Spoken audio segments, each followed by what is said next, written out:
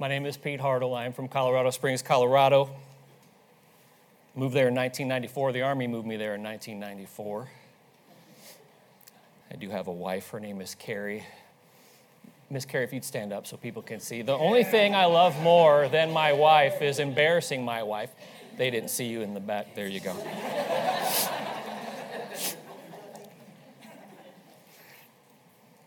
That woman is my best friend and my favorite person. And we are dumb together and we have fun together.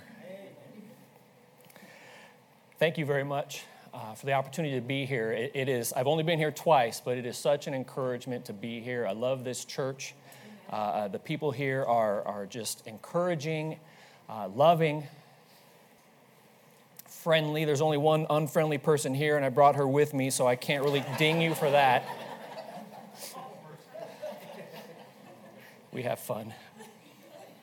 But I appreciate the hospitality. I appreciate the missions house. That is just beautifully done and decorated. It is very comfortable. We've just enjoyed ourselves immensely there. But yes, I do have a wife. We have two grown daughters, two beautiful daughters. We have two sons-in-law, 4 grandbabies, and we'll talk about them here in a minute. We're going to be in the book of James this morning.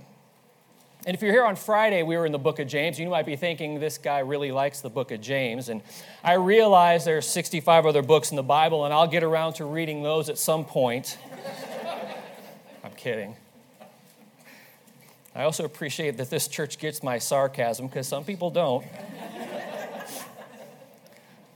But here within the last handful of years, James has really become one of my favorite books of the Bible, if not my favorite book in the Bible. And it's been said that James is like the Proverbs of the New Testament. Have you heard that said? If you haven't, I'm going to pretend like I made it up. But if you've heard it, then okay. Okay, good. It's just full of practical guidance and practical commands and instructions for us to live by. I love the book of James.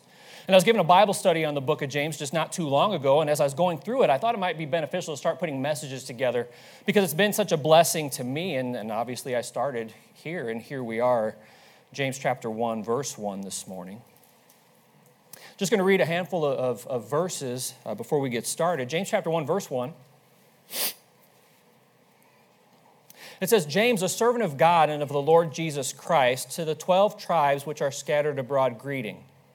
My brethren, count it all joy when you fall into diverse temptations, knowing this, that the trying of your faith worketh patience, but let patience have her perfect work, that ye may be perfect and entire, wanting nothing. Father, we do thank you so much, Lord, for the opportunity to be in your house this morning, and what a blessing it's already been. God, I thank you for the music that we've heard and the music that we were able to sing and be a part of, Lord. I thank you for Sunday school. God, we thank you for this weekend that we've had to celebrate graduates, Lord, and now as we look forward to Memorial Day, Lord, and just like it's already been said, those that gave their lives so we can enjoy the freedoms that we have in this country. And Lord, for your Son who gave his life so that we could be saved. Lord, glory. My sins are all pardoned, my guilt is all gone, not because of anything that I've done. God, I pray that you'd be with us over the next few moments as we spend some time in your word. God, I pray that you would just get me out of the way. Lord, if we don't hear from you this morning, then we're wasting our time. Lord, I pray that you'd speak through me, that you give me the words to say, Lord, and give me a calmness and confidence, Lord, not in myself, but in you. And Lord, ultimately, we just pray that your will would be done in every heart that's here. God, we love you. We thank you and pray these things in Jesus' name. Amen. I'm going to need some help really quick. So, Riley, I'm going to get you. Hopefully I can trust you. You don't have to even stand up, but I'm going to give this to you. I need you to do one thing for me. When I come over here, I want you to one spray, one spray. Can you do that? Okay, go ahead. I'm going to shake some hands this morning. And please understand that this hand sanitizer, it's not for your protection because I feel great. I feel great this morning, all right? So it's not for your protection, and really it's not for my protection because you all, for the most part, look like a fairly clean, hygienic bunch, all right? This hand sanitizer is for my wife's protection because I know my wife, and if I shake hands and don't hand sanitize, she's going to get nothing out of the message here this morning. She's just going to be thinking about the germs crawling all over my body, so that's what that's for. How you doing? I'm Pete, and I love grilled cheese sandwiches. you're up. Here we go. There. When do you graduate? Okay. How are you? I'm Pete. I'm a big Chicago sports fan. Oh, I'm sorry.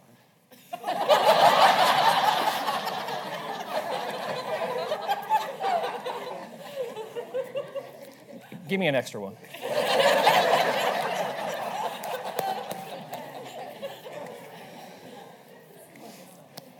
Yeah, I'm coming over here. How are you? I'm Pete, and I'm a grandpa. More specifically, I'm a papo. Papo. Here you go, last one, I'm done. And you can just give that to my wife. I really don't need it. I don't even know if this stuff works. You've been introduced to two people here this morning. Me, I'm Pete, and James. Here in the book of James, we're introduced to the human writer, the human penman, and this writer has a name, and his name is James, which then begs the question, well, who is James exactly? Because we're familiar with a few Jameses in the New Testament. Well, who is this James exactly? And there's really two main schools of thought, two different camps that people seem to fall into. This is James, either believed to be the brother of John, the son of Zebedee, or James, the brother of Christ. Now, it's widely believed, and I fall into this camp, that the human writer of the book of James is, in fact, James, the half-brother of Christ. And if you don't fall into that camp, that's fine. We're going to talk about that here. We'll talk to that here in a little bit. But understand that if this is James, the half-brother of Christ, then that in and of itself is a huge deal. You see, James, the brother of Christ, wasn't always a believer. He was once a staunch rejecter of Christ. Now, I'm going to have you turn to a handful of portions of Scripture here this morning as we kind of set the table and before we settle in here in the book of James. So just bear with me. I'm going to have you turn to just a few places. The first place I'd like you to turn is to Mark chapter 6. And again, we're just kind of setting the table, understanding who James is and why this is a big deal if this is, in fact, James, the half-brother of Christ.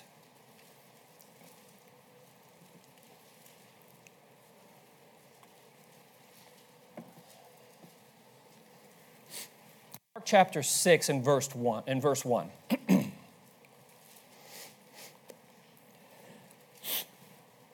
And it says, he went out from thence and came into his own country, and his disciples follow him. And when the Sabbath day was come, he began to teach in the synagogue, and many hearing him were astonished, saying, from whence hath this man these things? And what wisdom is this which is given unto him, that even such mighty works are wrought by his hands? Is not this the carpenter, the son of Mary, the brother of James, and of Joseph, and of Judah, and of Simon? And are not his sisters here with us? And they were offended at him.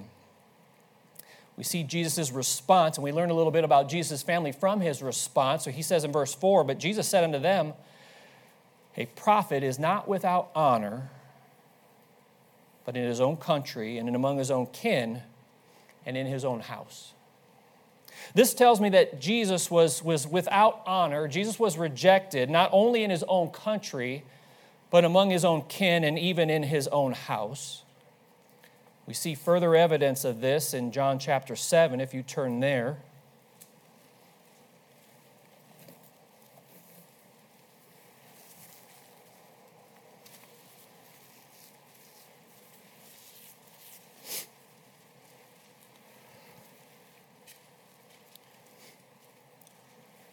John chapter 7 and verse 1.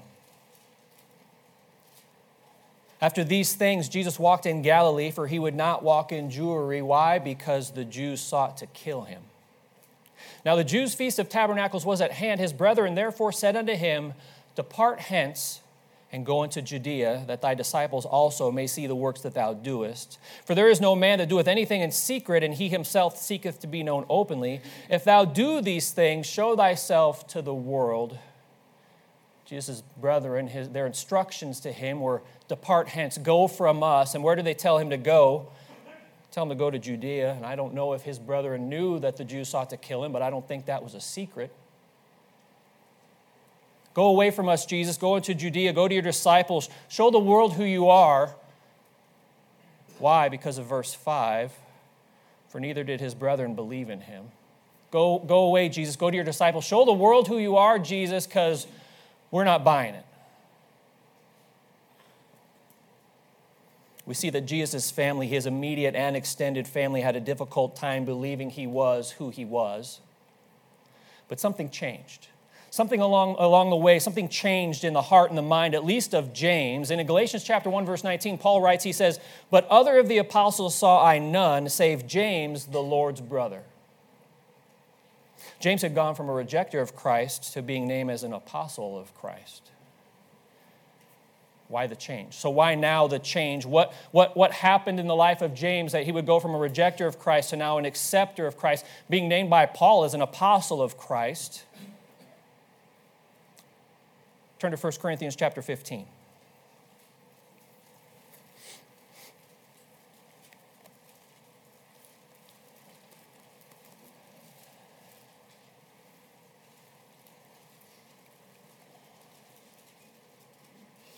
First Corinthians chapter 15 and verse 3.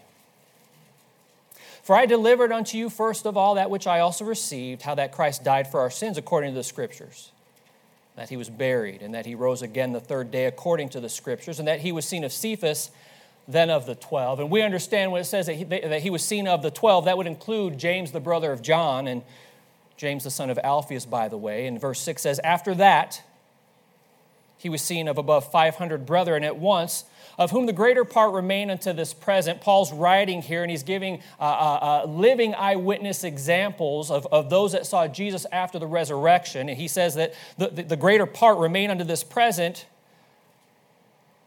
at the time of the writing of this book. But the verse goes on to say, some are fallen asleep. Verse 7, "After that, he was seen of James, then of all the apostles." And it's believed that the James reference here in verse 7 is James, the Lord's brother, for a couple of reasons. James, the brother of John, is already referenced in verse 5 when it says, "then of the 12," so it really would not make any sense. There would be no benefit, no reason to specifically call out James. But also, James, the brother of John, was actually killed fairly early in the church age. It's believed to be around 44 AD, and we see that recorded in Acts chapter 12, verse 1. It says, "Now about that time, Herod the king stretched forth his hands to vex certain of the church, and he killed James, the brother of John, with the sword." And it's believed by the time the book of 1 Corinthians is penned, James, the brother of John, is already dead. He's already been martyred. He's already been murdered. So calling him out as a specific eyewitness would really be of no benefit, because what good is the word of a specific dead man? James, the brother of Jesus, when confronted with the truth of Jesus Christ, when confronted with the risen Savior, was forever changed. Amen. He was once a rejecter of Christ, now an acceptor of Christ. And not only was he an acceptor of Christ, we see that James became a prominent leader in the early church.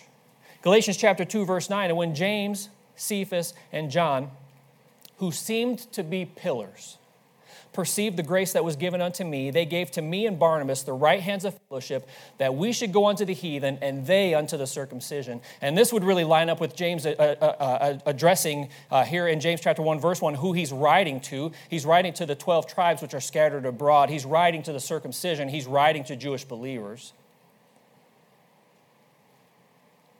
We also see in Acts chapter 15 when there's this push from Jewish believers that the Gentile believers needed to be circumcised, that Paul and Barnabas and Peter, they all spoke out against this, and so did James. And it was really James who put this whole matter to bed. One more place I want to have you turn before we settle in the book of James, Acts chapter 15. Not only did James become an acceptor of Christ, he became a pillar, a leader in the early church.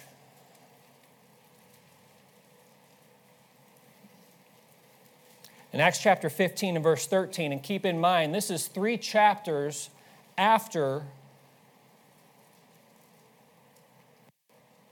the murder of James, the brother of John, by the hands of Herod. This is 3 chapters after that. Acts chapter 15, verse 13, "And after they had held their peace, James answered, saying, Men and brethren, hearken unto me." Skip down to verse 19. Here's what James is telling those Jewish believers. "Wherefore my sentence is this, that we trouble not them which from among the Gentiles are turned to God." We don't need to trouble them with this issue of being circumcised. But what? Verse 20, "But that we write unto them, that They should abstain from pollution of idols and from fornication and from things strangled and from and from blood. James says, we don't need to worry about this. We need to write to them about those things that are going to hinder their walk and relationship with God. Understand, James was a prominent leader in the early church with much influence and much authority, and many believe that he was actually a pastor in the early church. Back to James chapter 1, and this is where we'll be. Thank you for bearing with me this morning. Again, we just want to kind of set the table a little bit. But why is all of this important? Why does this matter? Why is it important for us to know these things about James, the penman of the book of James? Well, I want you to pay special attention to how James introduces himself in the book of James. James chapter 1, verse 1, James, a servant of God and of the Lord Jesus Christ, to the 12 tribes which are scattered abroad, greeting. How does James introduce himself? A servant of God and of the Lord Jesus Christ. Why? If this is the James that most believe it is, he could have introduced himself as James, a pastor, a pillar, a leader in the early church. You think about pastors now deserve honor, right? They deserve respect. They should be listened to. They're a big deal, and we don't have enough these days. But pastor in the early church, that'd be even a bigger deal that less people could claim to be. James could have introduced himself that way. Not many could make that claim. And people might have been impressed with that introduction and thought to themselves, wow, we better pay attention to this guy. He's a pastor in the early church. He's a leader in the early church. What he's writing is important. He seems like a big deal. That's not the way he introduced himself. And if this is the James that many believe he is, he could have introduced himself as James, the brother of Jesus Christ. The earthly brother of Christ. Even fewer could make that claim. And if my math checks out, and I think it does, only 3 other men could make that claim. And people might have been impressed with James based on that introduction and thought, wow, the half-brother of Christ. This person grew up in the same house as our Lord. His words definitely deserve our attention. He is an important guy. But he didn't say that. He placed the attention on what was the most important thing to him. Not that he was a leader in the church, not that he was the brother of Christ, but that he was a servant of God and of the Lord Jesus Christ. Because in James' eyes, that was the most important thing that he was. And that was the main thing that he wanted people to know about him. James wanted us to know, first and foremost, not that he was an apostle or a preacher or earthly brother of Christ. Why? Because those things weren't the most important thing to him. One commentator put it this way, brother to Jesus was the designation that James might have used, but he preferred the more modest title of bondservant. The slaves of such a king are nobles. Yes, I'm a servant, but look who I'm a servant to. I'm a servant to the King of Kings and the Lord of Lords. People should listen to his writing, authored by the Holy Spirit. Of course, we understand that because of who he was, a servant of God and of Jesus. This title, this qualification is what gave him a right to speak and a claim to be heard. And while there's debate as to who James is, and we have that debate because James really says nothing to point to himself. That's why we have this debate. There's debate as to who James is. There's really no debate as to who James is because he tells us clearly who he is. He's a servant of God and of the Lord Jesus Christ.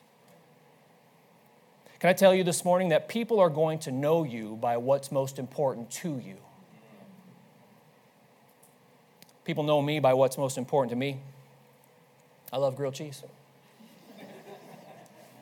I'm a Chicago sports fan, and I am a Papo, and you know these things about me because I told you these things about me because they're important to me. James introduces himself as a servant of God and of the Lord Jesus Christ because that was the most important fact that he wanted people to know about him. We come in contact with so many different people over the course of our lives, over the course of our years. How many of those people know you to be a servant of God and of the Lord Jesus Christ? I guess the question here this morning is, how long do people have to get to know you? How long do you have to rub shoulders with somebody? How many interactions do you have to have with somebody before they're confronted with the fact that you are a servant of God and of the Lord Jesus Christ? Is it the first thing you want people to know about you, so you make a conscious effort to make sure that they know that you're a servant of God and the Lord Jesus Christ? Or is it the last thing you want them to know? Or are they never confronted with the fact that you're a servant of God and the Lord Jesus Christ? You see, I'm afraid that we're afraid, And instead of following the example we see of James here in James chapter 1, instead of following his example, making it the first thing we want people to know about us, we follow the example of Peter after Jesus' arrest. And we want it to be the last thing that people know about us. We tell people nothing of God, nothing of Christ. If they suspect us of being one of those religious people who read and are crazy enough to believe and strive to follow the Bible, if they suspect us of being a follower of Christ, we downplay the importance or we deny. And if that isn't enough, we'll start to take on their actions, their conduct, their language to try to further blend in. Can I tell you this morning, we give Peter a hard time. How many times do we shy away from bringing what might be negative attention to ourselves by proclaiming and then actually proving to be followers of Christ? We judge Peter. Oh, Peter, you were there with Jesus and you saw all that Jesus had done and all that Jesus had done for you, and what a coward, you denied. We are Peter. We've seen what Jesus can do. We've seen what Jesus has done in our lives, and how many times are we the cowards? We judge Peter, but let's just be honest this morning, many times we are Peter. We should strive to follow the example of James, ensuring it's one of the first things that people know about us, because that's the most important thing about you this morning if you've accepted Christ as your Savior. And James puts it out there immediately, telling the reader exactly who he is. You might be here this morning, Brother Pete, I don't want to tell them. It's too much in their face. I don't want to offend. I don't want to be pushy with my beliefs. I'm going to show them with my actions. First of all, now is not the time for subtle Christianity. Amen. And second of all, the world has no problem throwing their beliefs and their lifestyle, who they are, in your face. They have no problem offending or being pushy with their beliefs. Now's not the time for us to retreat. I work part-time at our church. Here a couple years ago, we took a part-time position in the church, and it's been wonderful. I also work part-time for Lockheed Martin out at Schriever Space Force Base, east of Colorado Springs. And I don't know if it's the space industry, I don't know if it's the military sector, or if this is just where we're at as a people nowadays, but it attracts a certain lifestyle of people. And I'll be sensitive this morning for any sensitive ears here this morning, and I don't want to sound mean-spirited or cruel, but I honestly don't really know what to call that group at this point because they keep adding letters to their acronym. And I don't want to be mean-spirited. I just want to make sure we know who I'm talking about. But this type of work, for some reason, seems to attract that lifestyle of people. And again, it may be the military, it may just be where we're at in the world. So people have started in their email signature blocks, after their name, they've started putting their pronouns. We're familiar with pronouns? They'll put their name and then the parenthetical, he, him, she, her, they, them. And I've told my coworkers, I've told the shop that I work in, I've told my superiors that if this ever becomes a company-mandated thing where Lockheed Martin or the Space Force or whoever comes out and says, you need to start putting pronouns in your email signature block, I'll do that. But I'm going to get the ones that James used. You see, James used pronouns before it was even a thing, right? So my signature block, and I've explained this to them, and we'll see how that goes. Pete Hartle, that servant of God, that servant of the Lord Jesus Christ. Amen. That's how I want to be known, and that's how I want to be addressed. And can I just say, if Bob wants to put a she, her tag after his name, that does not make him a her. Just calling yourself something doesn't make it so. There have to be facts to back up that claim. And I knew you'd agree with me because that's just truth. But can I tell you this morning that just saying that we're a servant of God and the Lord Jesus Christ, that doesn't make it so. We can be just as guilty claiming to be something that we just aren't. There's a great deal of individuals out there that are claiming the name of Christ and then living with no facts to back up that claim, and they're no more a servant of God than Bob is a girl. Two different approaches that Christians can take, two extremes, and both of them are flawed. First one is that we tell everybody about our beliefs. There's those Christians that tell everybody about their beliefs, tell everyone that they're a follower of Christ, and then live a life so totally contrary to what we find in the Word of God. And there is so much of this going on out there, and I know that you know this. And I've talked before at our church about the fact that when people discover that I'm a Christian, and more specifically a Baptist, there are immediately scores of preconceived notions that I'm up against, stereotypes that I'm up against. And can I say this? Stereotypes are typically earned. People find out I'm a Christian, I'm a Baptist. I had somebody that I worked very closely with find out that I was an independent fundamental Baptist, and they knew what that meant. And I was up against notions of hypocrisy and cruelty and coldness. And I've had to fight against those, and I'm sure you have as well at times, against those preconceived notions placed there by those claiming the name of Christ and then not living at all with the heart or the mind of Christ. And then there's the other extreme. Tell no one about our beliefs and then try to point them to God by our actions. I believe that's called lifestyle evangelism, but here's one of the problems with lifestyle evangelism. Christians, we Baptists, we don't have the market cornered on being nice. And to our shame, a lot of times it's the opposite. Just being nice, just showing kindness, while those are great things to do and things that we should involve ourselves in, that does not by itself point people to God. I know a lot of nice people doing a lot of nice things that have rejected Christ, and they're going to be spending an eternity in hell, and I don't say that with any joy in my heart at all. Nobody nices themselves to heaven. And listen, I get it. We want to walk, we want our walk to back up our talk, and it should, but there has to be talk for our walk to support. They must both be present, working together, complementing each other.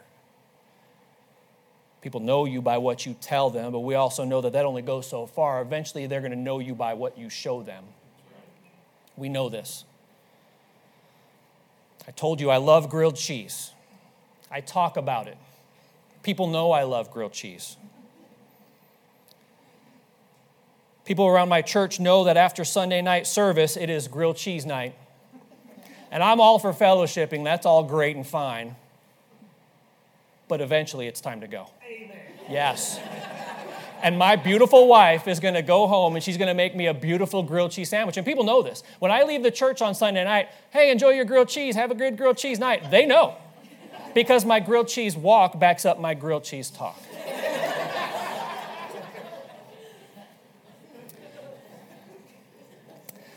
I very sneakily started a tradition around our church, the Sunday night before Independence Day, which this year it's on the 2nd, not Independence Day, that's always on the 4th. The Sunday before. I don't want to confuse any South Dakotans here tonight. Kidding. Sunday night after church, we have a cookout. I've hijacked that and I've named it Grilled Cheese Night. Our Grilled Cheese Night is July 2nd this year, and I love it.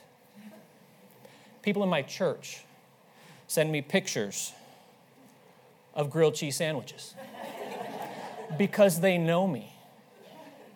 Grilled cheese with pulled pork. 2 grilled cheese. This is a family in our church on a Sunday night, all eating grilled cheese. They send me that picture because they know. Somebody sent me a picture of another grilled cheese. Somebody sent me a picture of these. You can get these at Costco. Grilled cheeses you put right in your toaster. They didn't buy me any, but they sent me the picture. This here is Grilled Cheese Night 2022. This is a grilled cheese in front of Pikes Peak while the sun was setting. You have not seen a more beautiful picture than what you're seeing right here. Listen, people know that I love grilled cheese sandwiches because I tell them, but my walk backs up my talk. I told you I'm a Chicago sports fan. I talk about it to anybody that's interested in listening. I understand this brother is not.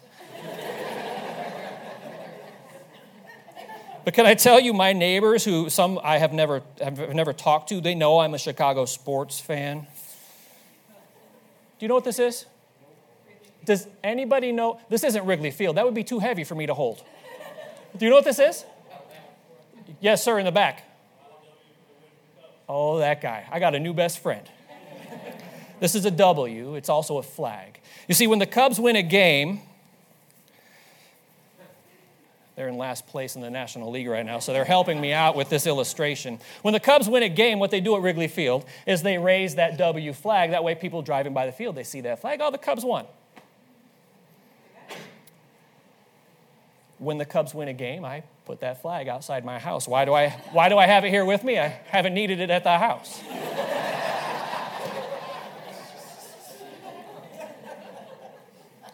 But I've talked to neighbors, and I've explained to them where we live, and I introduced myself to one neighbor who's from that area. He's like, oh, you're the Chicago fan from down the street. Well, I never told him I was, but he knew that I was because my walk backs up my talk. I told you I'm a papo.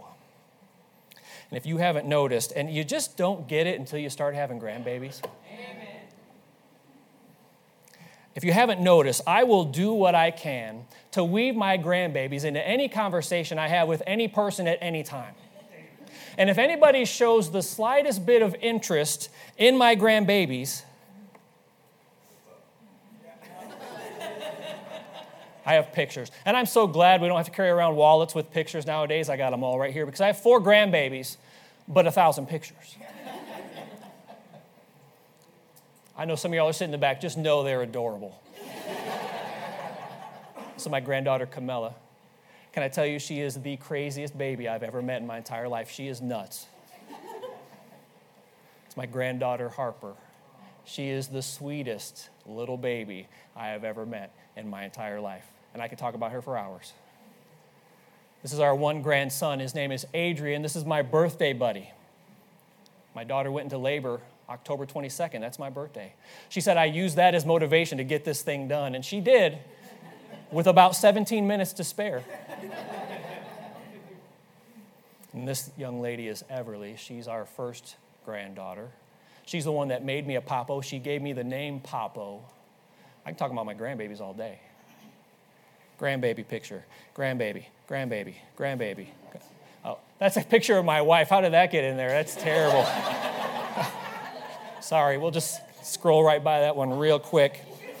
Grandbaby, grandbaby, grandbaby, grandbaby, grandbaby, grandbaby, grilled cheese. Can I tell you unashamedly here this morning that when it comes to grilled cheese, when it comes to sports, when it comes to grandbabies, my walk backs up my talk. I wish I could stand here and say that unashamedly, 100% of the time, my Christian walk backs up my talk. Understand here this morning, others need to know who you are. They need to know the most important thing about you. And if you've accepted Christ as your Savior, that is the most important thing about you. If there was to be a title for this message, it's a servant of God and of the Lord Jesus Christ. James leaves no room for doubt about who he is. Being a servant of Christ is really what people need to know about you, not grilled cheese sandwiches or sports or your grandbabies. I love all those things, not in that order. That's not the most important thing about me. James gives you his name, then immediately tells you who he is. We need to follow this example. It should be the most important thing to us, one of the first things that people know about us, and then our lives should solidify that claim. Others need to know who you are, but can we take it just one more step further here this morning? You need to remember who you are. Others need to know who you are, but you need to remember who you are. You know, we can be so forgetful at times, and very often, very easily, we forget who we are. You need to remember that if you've accepted Jesus Christ as your Lord and Savior, then you are a servant of God and of the Lord Jesus Christ. Servant here in verse 1 comes from the Greek word doulos, meaning bondservant or slave. It gives the connotation not of just someone who works for another, but of someone who belongs to another.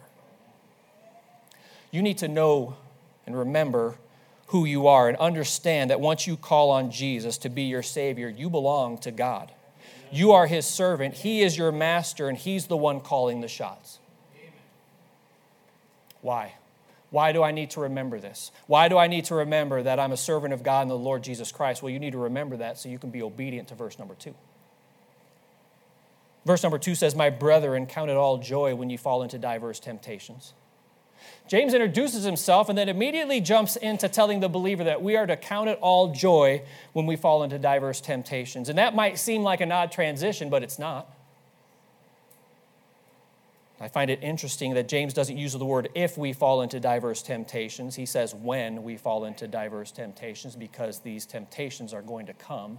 And understand that these aren't temptations like we often view temptations. This isn't a temptation of Satan or a temptation to sin, because there's no joy in that.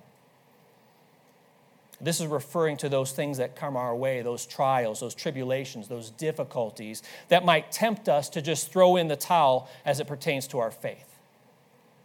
Those things that would try or tempt our faith. The saved life, the life of a child of God, a life of a servant of God and of the Lord Jesus Christ, we understand here this morning, it's not free from hurt and pain and trials and tribulation and suffering. I appreciate Sunday school this morning, and I love when Sunday school and the morning service kind of go hand in hand. We didn't know that. I have no idea what anybody else here might be dealing with here this morning, because we're so good at showing up and putting on our fancy clothes and our fancy face, and we have no idea what anybody else here is dealing with, but we know that the life of a child of God is not free from hurt and pain and trials and tribulation and suffering. But James says that we can count those things all joy when we fall into all different kinds of trials, temptations to our faith. How do we do that? How do we count it all joy? Well, we do that by remembering who we are and who we belong to. When we remember who we are and who we belong to, then we can count it all joy, because we belong to God. And as belonging to God, we recognize He is our master, and we know some things about our master here this morning. We know that our master is good. Amen. Psalm 34:8 says, "O taste and see that the Lord is good. Blessed is the man that trusteth in Him." Psalm 107:1, "O give thanks unto the Lord, for He is good. For His mercy endureth forever." We know that our master is good. We know that our master is in control. Our master is sovereign. Job chapter 42, verse 2, "I know that thou canst do everything, and that no thought can be withholden from thee." Psalm 135, 5 and 6, "For I know that the Lord is great, and that our Lord is above all gods. Whatsoever the Lord pleased, that did He in heaven and in earth and in the seas and in all deep places." We know that our God is good. Our master is good. We know that our master is in control. We know that our master loves us. Romans chapter 8, verses 38 and 39, "For I am persuaded that neither death, nor life, nor angels, nor principalities, nor powers, nor things present, nor things to come, nor height, nor depth, nor any other creature shall be able to separate us from the love of God, which is in Christ Jesus our Lord." We belong to a master, and we know some things about our master. He is good. He is in control. He loves us, and our master has a plan. And listen, this is either truth or it's not. This is either God's infallible word or it's not. We either believe this or we don't. And if we believe this like we say we do, then we can count it all joy, because we have a master who is good, who is sovereign, who is loving, and who has a plan. And part of that plan is found in verses 3 and 4. We can count it all joy remembering that we belong to a good, sovereign, loving master. In verse 3, "Knowing this, that the trying of your faith worketh patience, but let patience have her perfect work, that ye may be perfect and entire, wanting nothing." We don't have to mope and complain and just doom and gloom when these trials come, but we can rejoice because we know that God has a goal. He has a purpose in mind. Doesn't mean that we're happy about the suffering, but it means that we know that He's working through it. God has a purpose, and we may not even see the whole purpose, and that's where faith comes in, trusting God, trusting our master. This is part of that trying of our faith. But one purpose that we can see and do know is verse 3, "Knowing this, that the trying of your faith worketh patience." One commentator put it this way, "Patience is the fruit of such a trial, and the grace of patience is worth the trial it may cost to procure it." We may not enjoy it, but it's worth it. I look back at my life and trials that I've had to endure and go through. I look at my wife and I and our marriage and trials that we've had to go through together. Can I tell you, they weren't enjoyable trials, but I wouldn't give them up for anything. I wouldn't change it for anything. I look at our church back home and difficulties that the church has gone through. It was a difficult time. I would not change it because I've seen what God has done through it. Another commentator said, the grace we receive during said trial provides us with the proof that our religion is sound, and this evidence encourages us, helps us to patiently bear and persevere. I look back at trials in our family, in our church, and I see God's presence and I see God's power. And you know what that does? It gives me strength for the next one that's coming. These diverse temptations, when we remain faithful, they produce endurance. You know, I hate endurance because the only way you can get endurance is by enduring.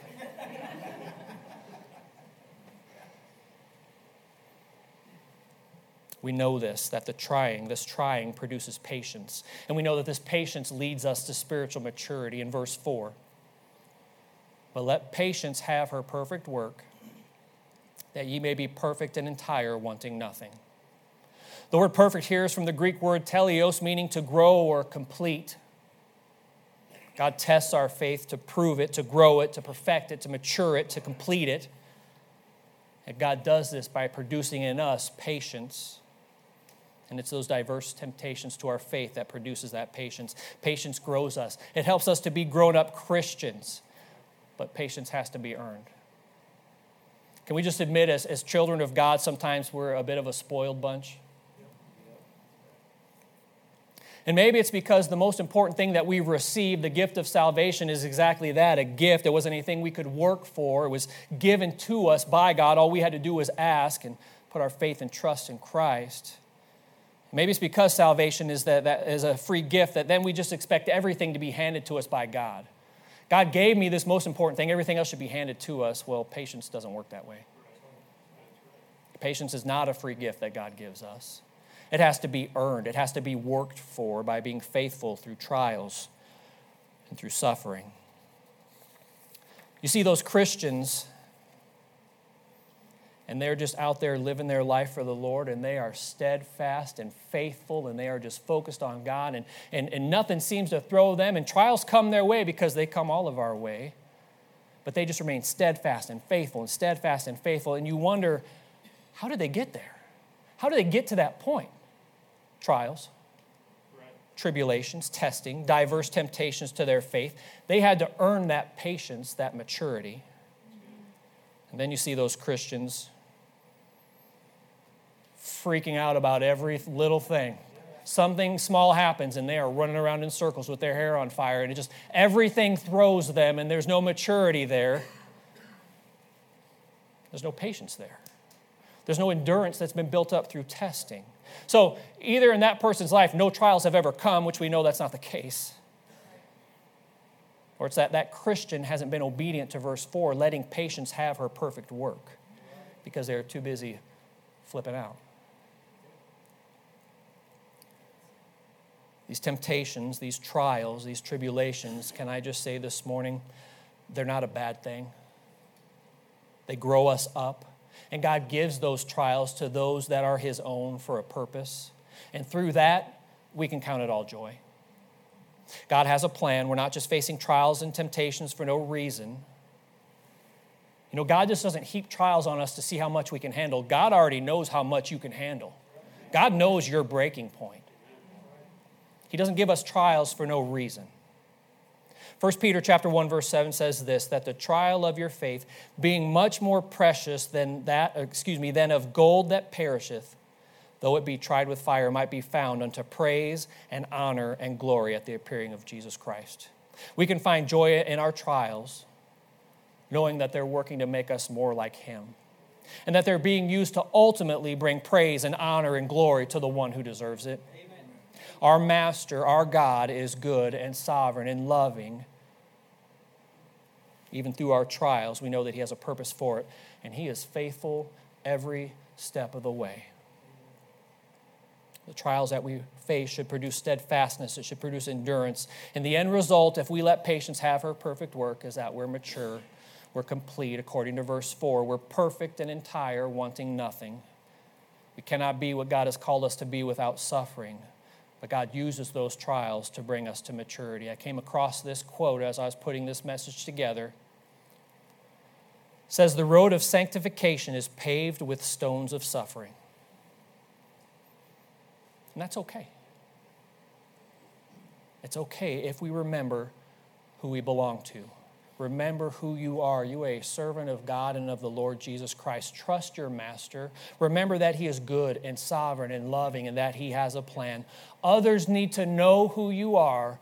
You need to remember who you are, a servant of God and of the Lord Jesus Christ. Let's bow our heads here this morning. Maybe you're here today, a servant of God and of the Lord Jesus Christ. You've accepted Christ as your Savior, but those around you wouldn't know it. Those you come in contact with wouldn't know it. Can I tell you this morning? They need to know. And maybe you're here this morning in the midst of a painful trial in your own life, and it can be easy in those trials to forget who you are. You need to remember who you are, who you belong to this morning. And I know the message hasn't been such, but maybe you're here today and you'd say, I'm not a servant of God and of the Lord Jesus Christ. I've never accepted Christ as my Savior. Can I tell you here this morning? He's not your master, but you can get that taken care of even here this morning. Father, we do thank you so much for this time that we've had together, Lord. And God, I just ultimately pray that your will has been accomplished, Lord, that we've heard from you. God, I pray that you would just work in hearts and lives and marriages and homes. God, that you would have your will and way during this time of invitation. Lord, we pray that you would just be with the next few moments. In Jesus' name we pray. Amen.